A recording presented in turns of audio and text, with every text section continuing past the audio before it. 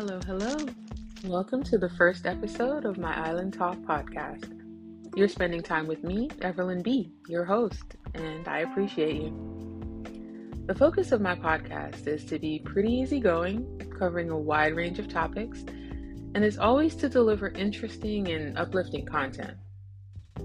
My show will feature co-hosts, we'll have guests in the studio, and I'd love for you to like, rate, and subscribe.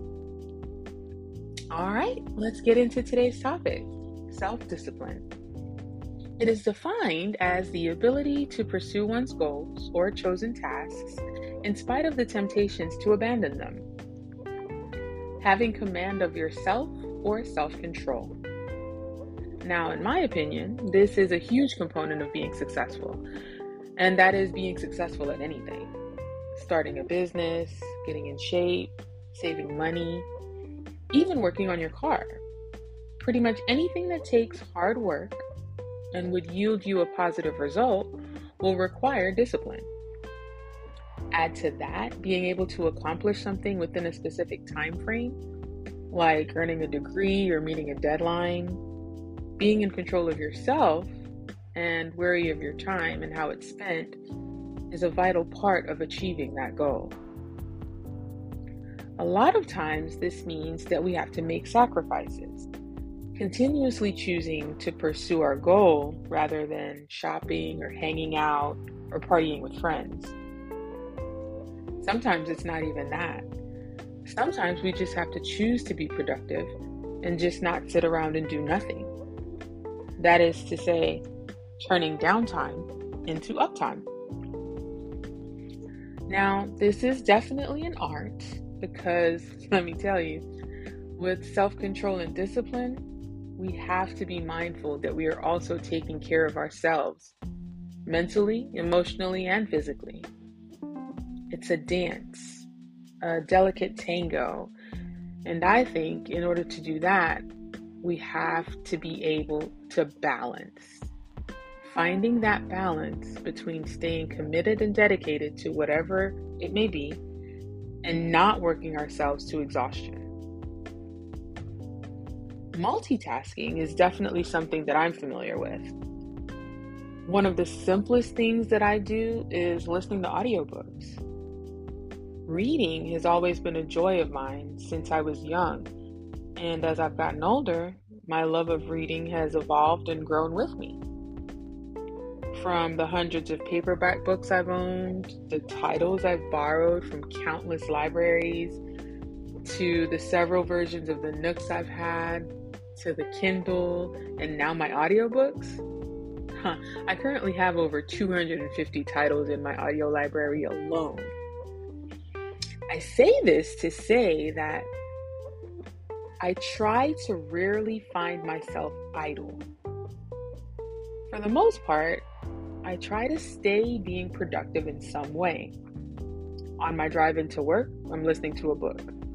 On my way to the store, I'll pull up an audiobook in a heartbeat.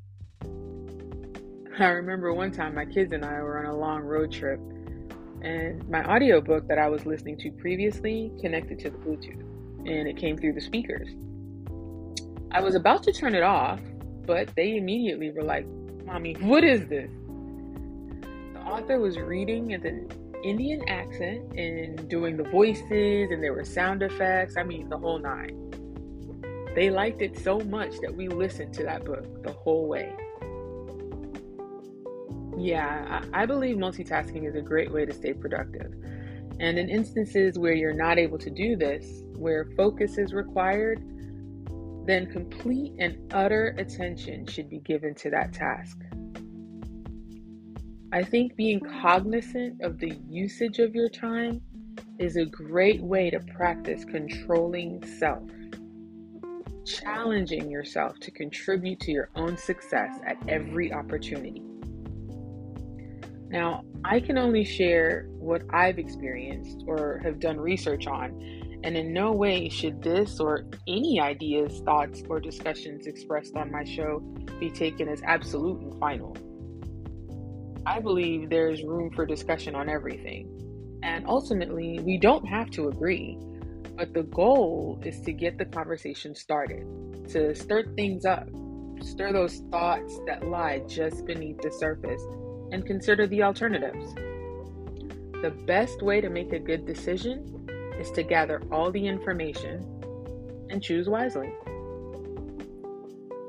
Remain vigilant in why your chosen goal was important to you in the first place. Write down your desired result. Visualize it. Have a plan. Have constant reminders of why this is important to you. Practice small acts of self-discipline until it starts to become second nature. It gets easier. And it'll be worth it.